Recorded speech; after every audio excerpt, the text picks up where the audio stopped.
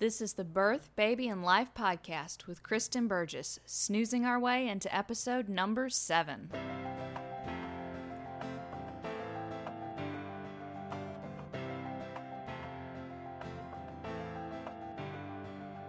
Welcome to the Birth, Baby, and Life podcast. The tips, tools, and straight talk you want for pregnancy, childbirth, and bringing up baby. And now your host, Kristen Burgess. Hi, this is Kristen Burgess from naturalbirthandbabycare.com, and I'm here with you today bringing you a great episode of the Birth, Baby, and Life podcast.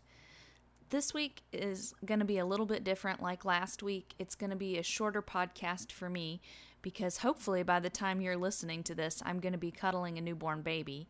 As I record right now, I'm about 2.5 weeks out to baby's due date, so baby could arrive anytime or come late, but my babies tend to come pretty close to their due dates, so I'm trying to get everything ready so that I can spend the next couple of weeks just relaxing and waiting on my baby. What I do have for you today is a fantastic interview with Malia Jacobson, who is a journalist, a sleep researcher, and an author, and she has just done a fantastic job researching sleep for parents, babies, toddlers, and you really need to listen to the interview with her because she gives some fantastic practical advice, very down to earth. At the same time, it's very gentle and respectful of the needs of your baby and toddler. So be sure to listen in and enjoy the interview. This is Kristen Burgess with the Birth, Baby, and Life podcast, and today I have Malia Jacobson, sleep journalist, columnist, and author of Sleep Tight Every Night, helping toddlers and preschoolers sleep well without tears, tricks, or tirades, on the podcast with me.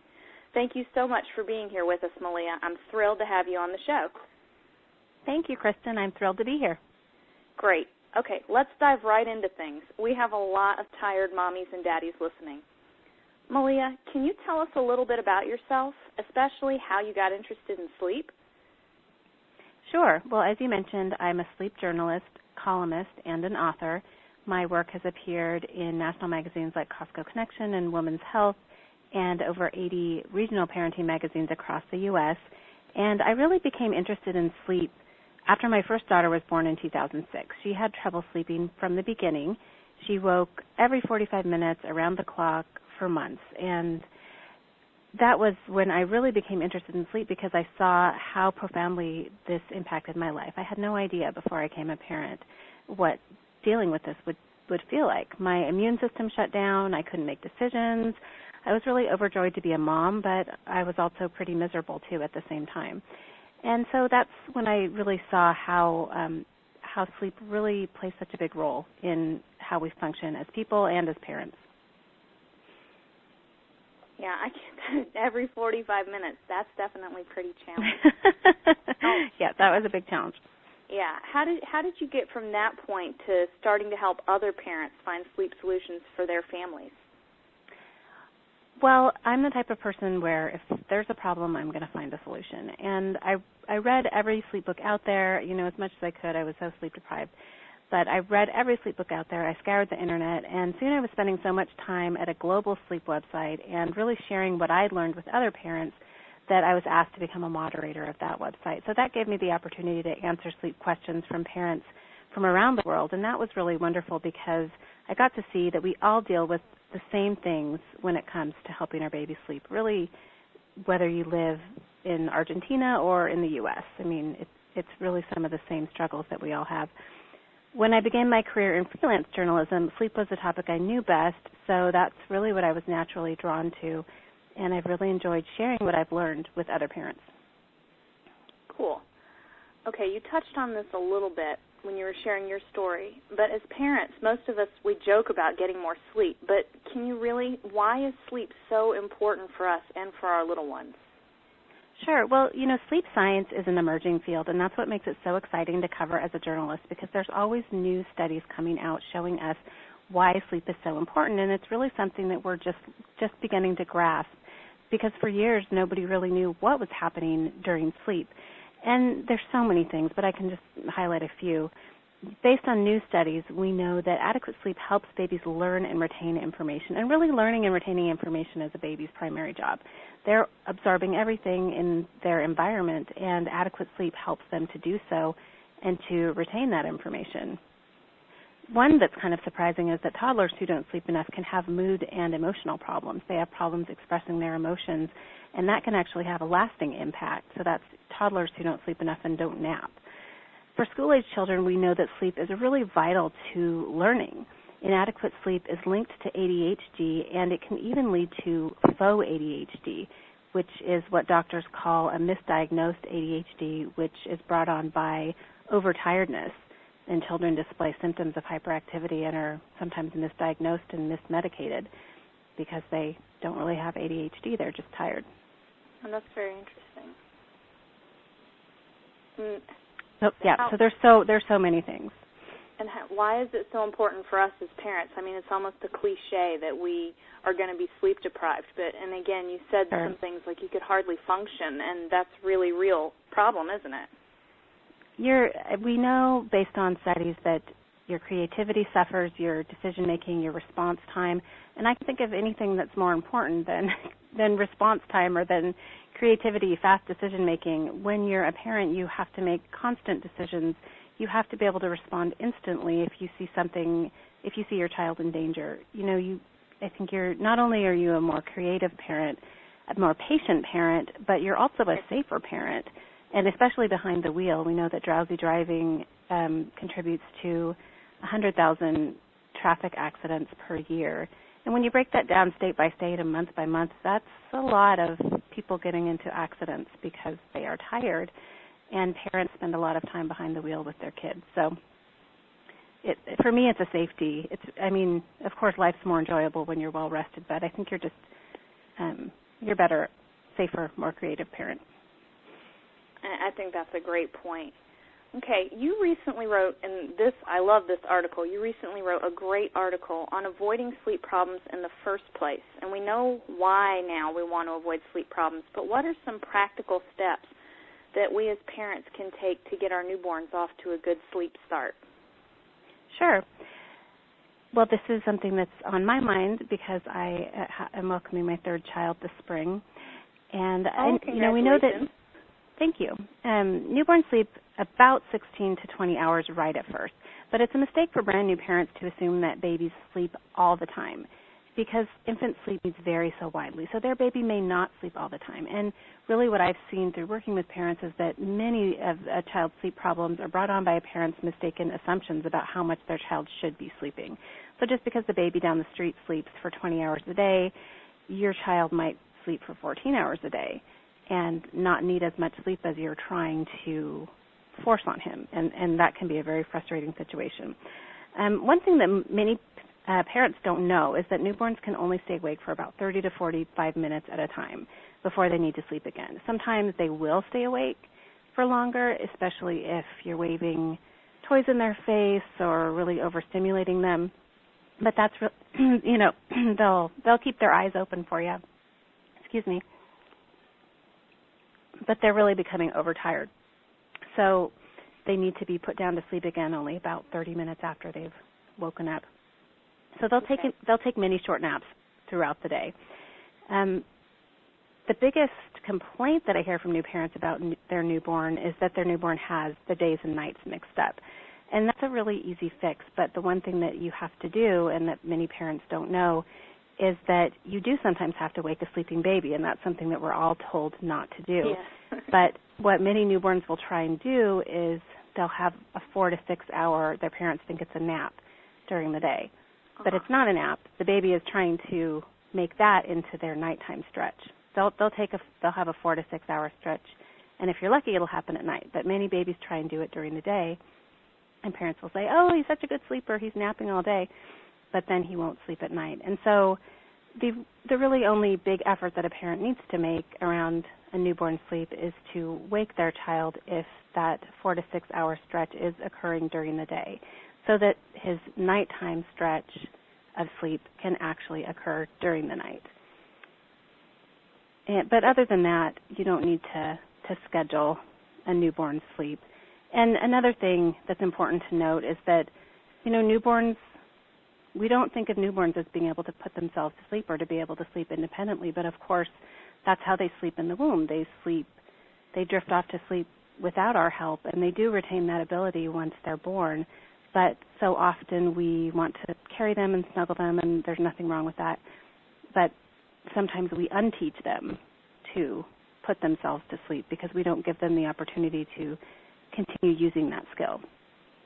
So I'm an advocate for just putting your baby down when he appears tired, about 30 to 45 minutes after he has last woken up, just to see if he will fall to sleep on his own. And usually if parents start doing this from day one, they will see that their infant will at least part of the time. And, of course, you give your infant the support that he needs during those times when he needs a little more help to get to sleep. That's great advice, Molly. I'm sitting here thinking I should be taking notes because most of that's in the article, I think. Yeah. But I'm hoping by the time this episode airs, I'm going to have a baby in my arms. But as we're recording it, it's 2 weeks till, and I'm sitting here thinking I got to write all this down so that my sleep-deprived self can look over it in 2 weeks. But okay. So many parents want to move away from what we see as strict baby care practices of yesteryear. So can we approach sleep habits for our children in a practical way that still respects baby's needs as well as our own? Yes, and I love the way you put that, in a practical way that still respects the baby's needs as well as our own, because that's really what my approach is all about. And I call my approach to sleep compassionate sleep support, because it is about respecting and supporting a child's sleep needs in the same way that you'd support their nutrition needs or their educational needs. It is really about respect and working with them to end their sleep problems, not against them. And I don't advocate cry it out, but really and the reason for that is because, nearly all childhood sleep problems are co-created by both the child and the parent. And leaving the child alone to deal with a problem that you had a hand in creating, to me, does not seem fair. But especially when there's so many alternatives to just leaving your child alone to cry. But honestly, cry it out is really a non-issue for me. It rarely comes up with the parents that I work with, because if you're really supporting your child's healthy sleep in the right way, you never need to consider cry it out. It doesn't come up. So it's really just a more respectful and harmonious approach to sleep. Okay, great. Now, most of our listeners are going to be breastfeeding their babies, and we know that those babies need to eat more often. So can we combine a nighttime feeding or nighttime feedings with getting good sleep? Yes, absolutely. And first, I do want to counter that breastfed babies necessarily need to eat more often, because I've nursed both my children, and they need to eat. All babies need to eat quite frequently in the beginning, but after a few months, they don't need to eat any more frequently than a formula-fed baby. And it's definitely a myth that formula keeps babies full longer. And I answer sleep questions and deal with just as many sleep problems from moms who are bottle feeding as from moms who are breastfeeding. So it's really about the child and their tendency to wake. And so what I really advocate is for parents to get to know their child's own unique sleep needs. So how much their child needs to sleep in a 24-hour period. And it's really quite easy to get this information by just tracking your kid's sleep for a couple of days. And it's usually quite surprising. Parents can see how many hours their child is actually spending asleep versus how many hours they think they're spending asleep or how many hours they want them to sleep. So how this impacts night feedings is when you know how much sleep your child needs, you can kind of just naturally organize your child's day into the rest periods that he needs, and sleep then consolidates into longer stretches. So what happens then is that your child will only be inclined to wake up when he or she needs to eat versus waking up throughout the night. So, you're going to, as a parent, you'll feel much better during the day. You'll have much more consolidated sleep yourself if you're waking up for 2 feedings instead of waking up for 6 feedings. And I work with moms who wake up every hour to feed their child during the night. And then, some of those times when the child is waking, they're not waking from hunger, but they are being fed because they're waking up, and that's the way that they are then going back to sleep. So by knowing how much sleep your child needs and really working to support their sleep needs all day and all night, you're really giving them the best chance of sleeping for as long as possible before they wake for that feeding, so that you're only feeding them when they're genuinely hungry and waking, once or twice or maybe 3 times at night. And that really makes a huge difference in how you feel the next day as a parent. And supporting your child's sleep needs in that way really helps them to just naturally give up their night feedings when they're ready. So people ask me, how can I get my child to drop this feeding, or how can I get my child to drop that feeding? And, that's really not what I do. That's not what I'm about. If a child needs to eat, they need to eat. But what you want to do is make sure that you are supporting their sleep needs in a way that when they are ready to drop those feedings, the feedings just naturally fade away. They stop waking up, and you don't have to really deal with night weaning or anything like that. It just happens naturally. That makes a lot of sense. Okay, so, and you've touched on this topic a little bit too. We covered a little bit of what's realistic to expect with newborn sleep. But how will that evolve over baby's first year and as baby grows into toddlerhood and childhood? Sure. Well, as I mentioned, infants sleep around 16 to 20 hours, though that varies widely. But that only really lasts for the first couple of weeks. I think after 3 or 4 weeks, babies kind of wake up a little bit. They don't need quite as much sleep anymore. By about 3 months, babies can stay awake for about, about 90 minutes between their sleep periods. So that's around 3 to 4 months is when babies really start to organize their naps, and most will be taking 1 nap in the morning, 1 nap in the afternoon, and then a short nap in the late afternoon, kind of dinner time hour of about 45 minutes. And that 3-nap schedule usually lasts until about 7 or 8 months. Babies will often drop that 3rd nap, that 3rd dinner time nap. So they'll just be taking 2 naps. But this is where it gets tricky, because babies then, especially some babies that are especially alert or active or need less sleep than others, they will start the transition of dropping their morning nap as well.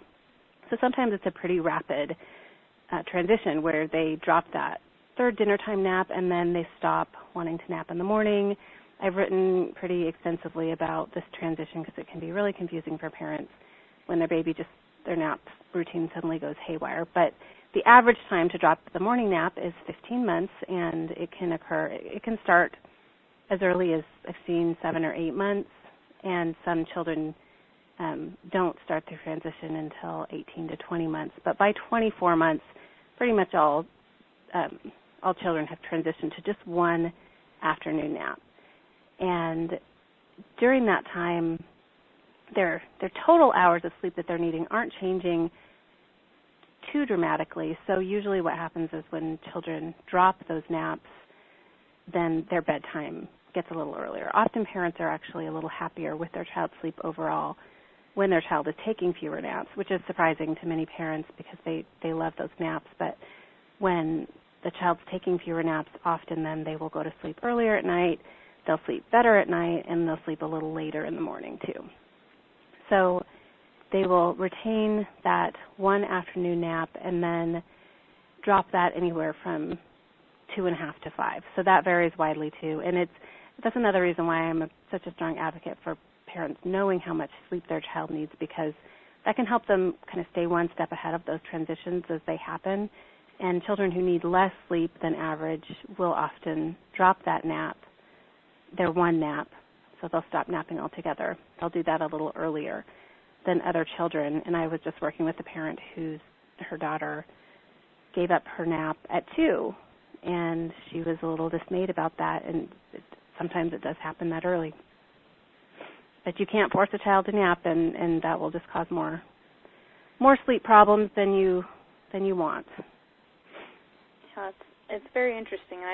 I really love your child-centered approach, where you look at how much sleep your child or which particular one of your children needs. So that's very cool. Yes, it's just knowing how much sleep your child needs is something that it's just such an easy piece of information to obtain, but it just gives you such a wealth of information that can really help you. And as I just went over all the sleep transitions that happen in the first 5 years of a child's life, just knowing that one little piece of information can really help you to stay ahead of all those transitions and to know. And then, when your family goes on vacation or when your sleep routine is totally out the window, holidays and things like that, you can really get back on track quickly because you know what time your child needs to go to bed and how long and how often your child needs to nap. And it's helpful too when you have more than one child in the family because inevitably they will need different amounts of sleep, so you can kind of stay on top of everyone's needs, and it's just very, very helpful.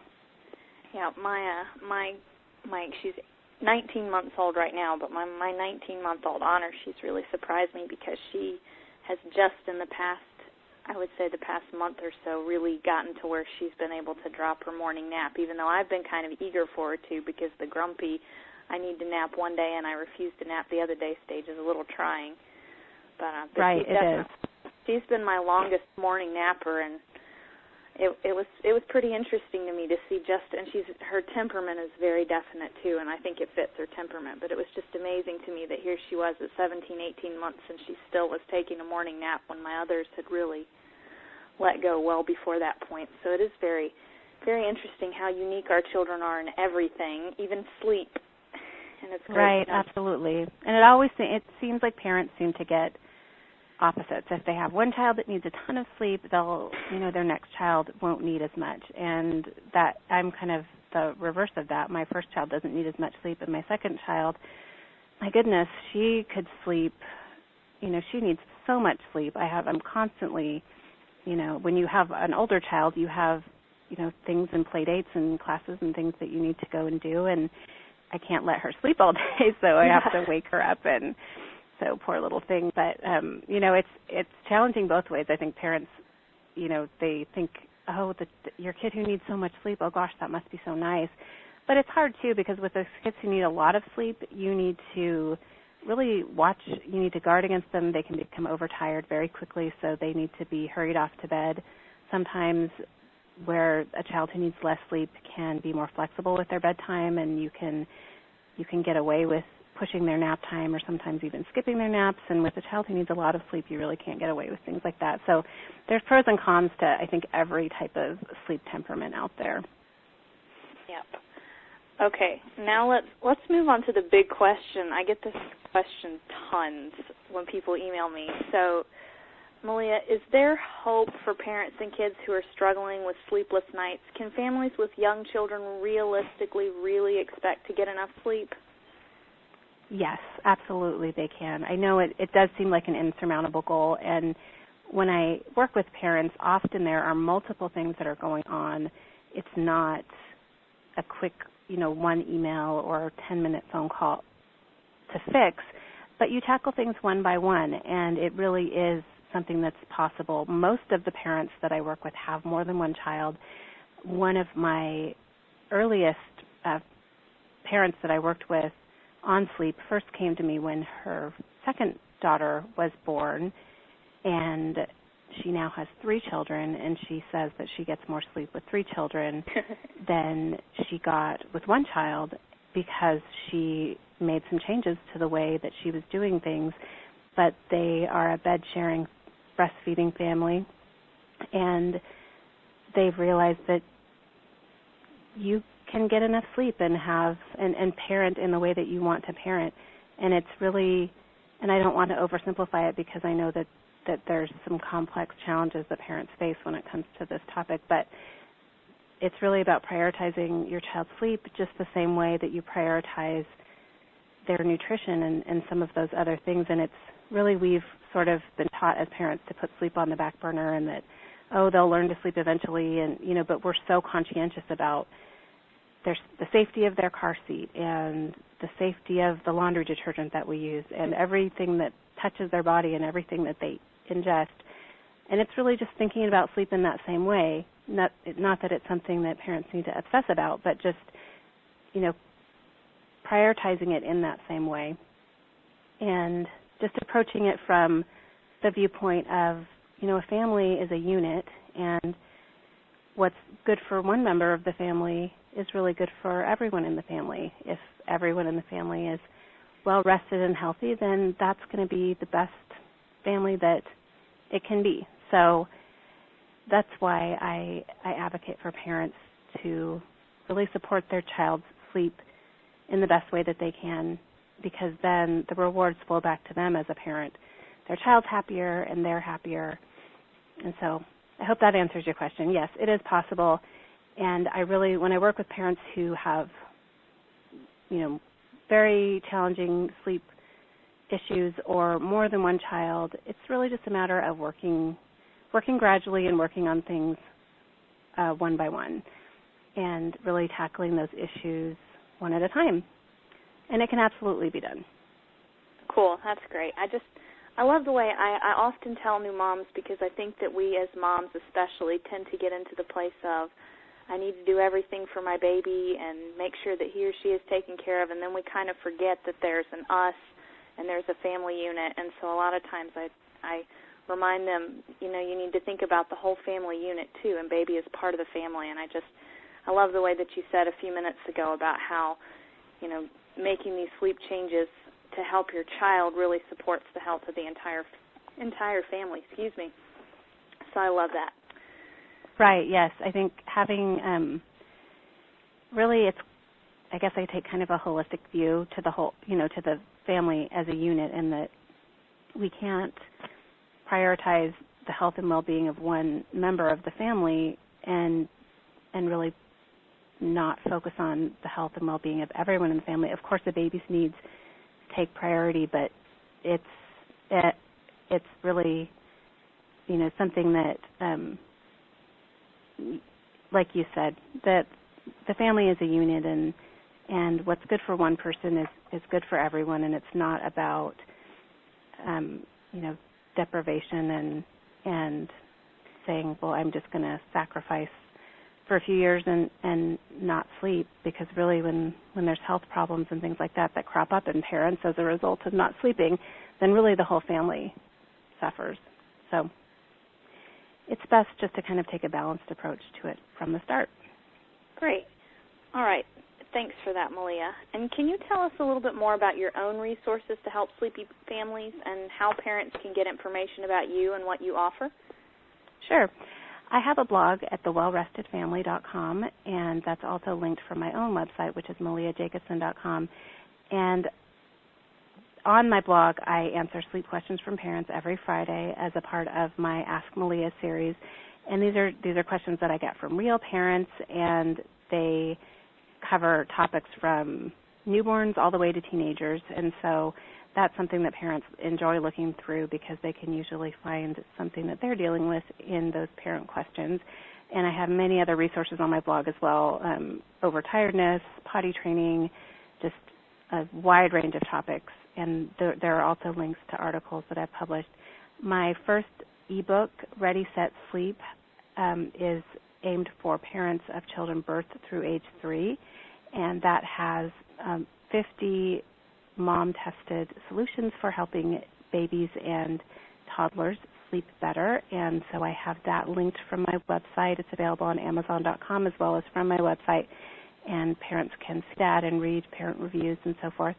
And then my next ebook, which I'm very excited about, which you mentioned, is Sleep Tight Every Night, helping toddlers and preschoolers sleep well without tears, tricks, and tirades. And that's a follow-up to Ready, Set, Sleep. After I wrote Ready, Set, Sleep, I got so many questions that really related to children in the toddler and preschool years, and that's the age of my own children as well. And so I know that the toddler and preschool years can present some pretty significant challenges to parents, and it's kind of when parents expect their children to start sleeping better, and sometimes that doesn't happen, so that can lead to a lot of parental frustration. So I wrote this book and really based it on the top questions that I was getting from my readers, and it launches next week, January 15th, so I'm very excited about that. All right, that's awesome. And when this podcast airs, it should be live, so.